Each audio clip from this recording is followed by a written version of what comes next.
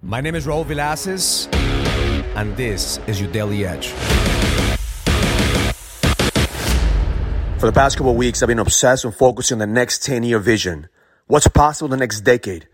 After Leadership Summit, I got a lot of feedback from men saying, Raul, you really pushed me to think outside the box, to see what's possible in the next 10 years. What's possible if I go all in my business, go all in my marriage, go all in my fitness, go all in a connection with God. What's possible if you focus on expansion in the next 10 years? See, creating a vision is necessary for you to create that pool that every single day is going to get you to get out of the bed and get uncomfortable. But every single day we must push ourselves to the next level, because sometimes the mind wants to get comfortable. Sometimes you're going to wake up, you're going to feel not showing up, like not doing the work, thinking that tomorrow you're going to have time to do it. I want you to think about the next 10 years as your vision. But today is the only day that you have to fucking give it everything you fucking have. Because that 10-year vision is not going to happen unless today you show up 100%. That 10-year vision is going to be impossible for you to achieve unless today you give it everything you fucking have, because you don't have time for tomorrow. There is no tomorrow. There's only today. The only power that we have is in the present moment.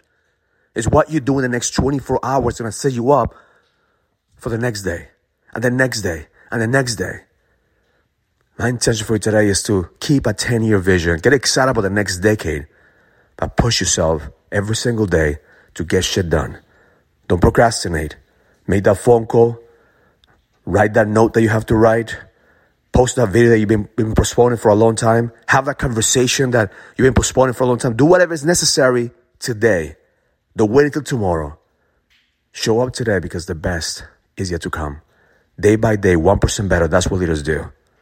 I'm excited for every single one of you to see how we're going to be able to impact this world the next decade by focusing on the present moment, focusing on the now, because that's the only power that we have.